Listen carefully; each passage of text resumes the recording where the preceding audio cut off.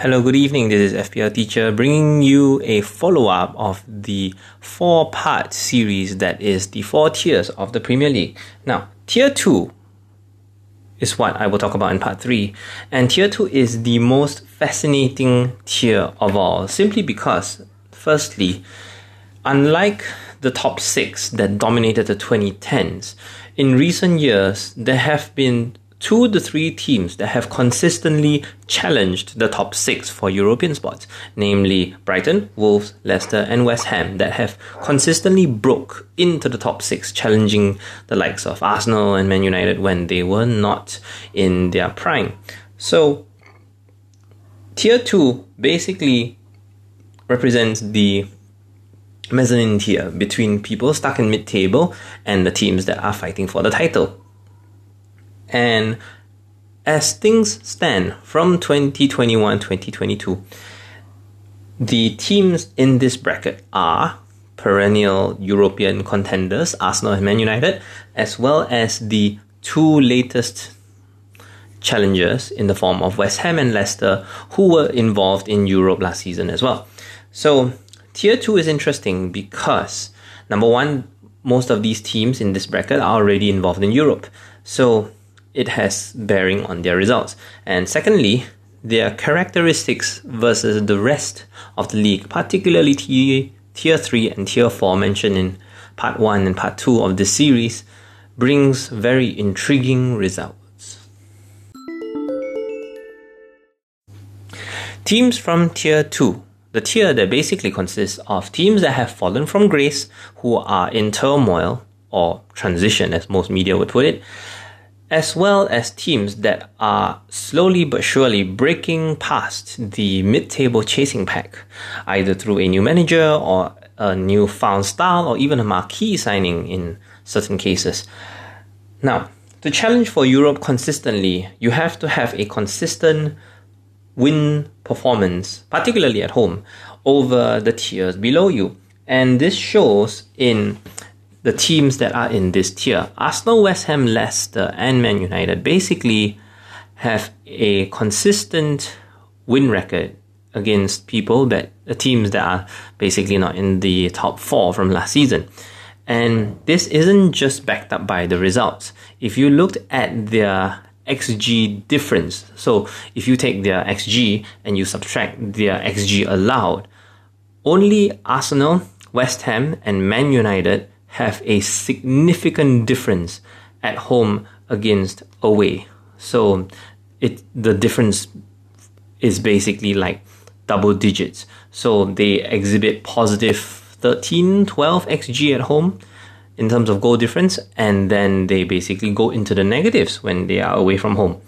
So when you exhibit this type of behavior, home form really counts, and we will see how this matters, particularly in the latter stages of this podcast. For now, characteristic-wise, teams in Tier 2, number 1, have a significant home advantage against teams that are not title contenders. Teams that are not involved in Europe in particular exhibit behavior that is so consistent at home that they barely lose against teams outside the top 6.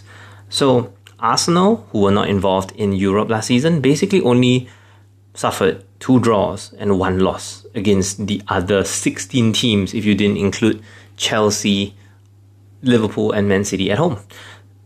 And this goes to show that when you do not have the burden of Europe on your shoulders, home advantage is a thing. Now, moving on to players that benefit from this arrangement if you are better than everyone else in the league. Usually, your top goal scorers or whoever that performs well in pre-season will eventually come to the fore. So, last season was particularly noticeable, especially from West Ham's perspective, who usually doesn't dominate teams, where the partnership between Said Benrahma in the number 10 position as well as Antonio basically reaped 8 goals between the pair in the first 8 games. Antonio had 5 goals himself, Benrahma racked up 3 goals and 2 assists all in the first 8 games. Now, teams in Tier 2 basically all exhibit this behavior where if you can identify a goal scorer, they go on massive streaks win or lose.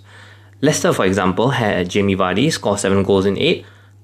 Aubameyang got 3 goals in his 5 games where he was available, while Mason Greenwood, before his scandal, scored 4 goals in 8 games, despite the arrival of Ronaldo. In fact, when Ronaldo showed up, Ronaldo himself got 3 goals in 5 games when he arrived in game week 4.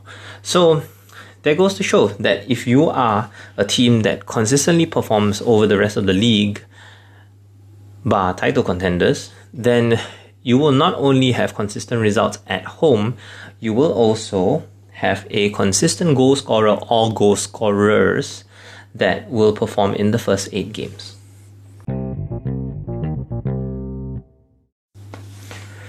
Okay, I'm going to cheat a little bit and talk about what makes Tier 2 teams special and utilizable in Fantasy Premier League. Now, in FPL itself, what we usually care about are goal scorers. And usually when we invest our money in a team that is from Tier 2, we want to basically play those players every game, whether fixtures dependent or not. And the thing about Tier 2 teams is that they are basically affected by tactical nuances that largely depend on the makeup of the team. So, first things first, it's important to understand that straightforward cases, such as teams in Tier 2 that are not involved in Europe, namely Arsenal last season, basically will keep and maintain a consistent formation, the consistent goal-scoring pattern of play, and therefore will have consistent goal-scoring players as well as assisters. So, even though there were times Odegaard and Bukayo Saka stood out, the common pattern of play in the first 8 game weeks itself revolved around Aubameyang basically being the target man, but it was Bukayo Saka and Emil Smith Rowe who subtly attacked the ball from the wing that gained all the attention and defied stats.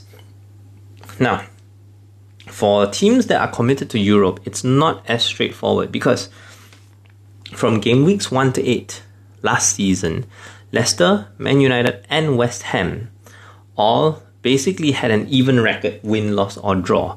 Leicester was 1 win, 1 draw, 1 loss, Man United the same, and West Ham actually suffered 2 losses straight after their Europa League games. Now this is only based on data between game weeks 1 to 8 because this is basically the stronger part of the season where they performed. In the latter stages of the season, which we will talk about perhaps in another podcast, they basically suffer due to injuries. And at this stage, it's important to understand that perhaps results doesn't matter. When we talk about Tier 2 teams at this stage, results do not matter. Instead, we are now focusing on people that benefit from a system, and it's important to pay attention to every single detail in that system because any small change, such as the captaincy rift between Aubameyang and Lacazette, basically caused Arteta to flip the entire Arsenal side on its head, where Lacazette eventually became captain and then the likes of Gabriel Martinelli came to the fore.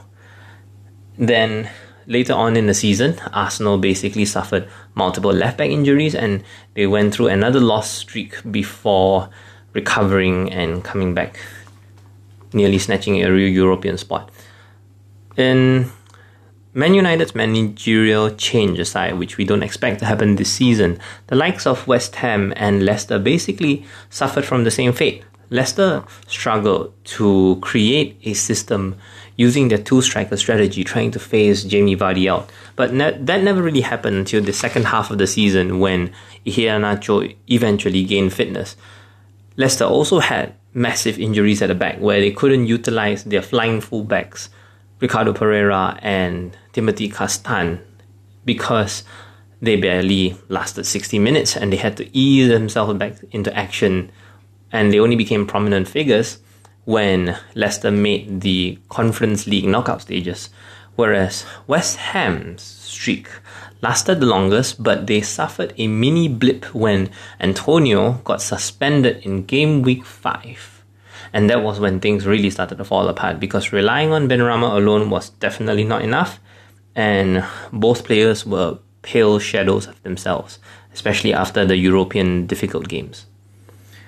Now, on to the final conclusions.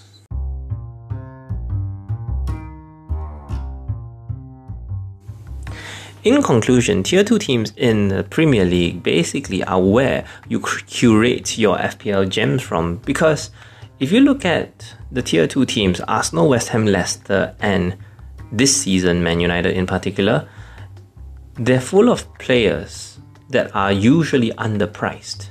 So the reason Bukayo Saka, Gabriel Martinelli, Emil Smith-Rowe and all these players were extremely popular was because they started at basically the 6 million bracket, and this was why the likes of James Maddison, Said Benrahma, and eventually Marcus Rashford, I hope this season, will come good.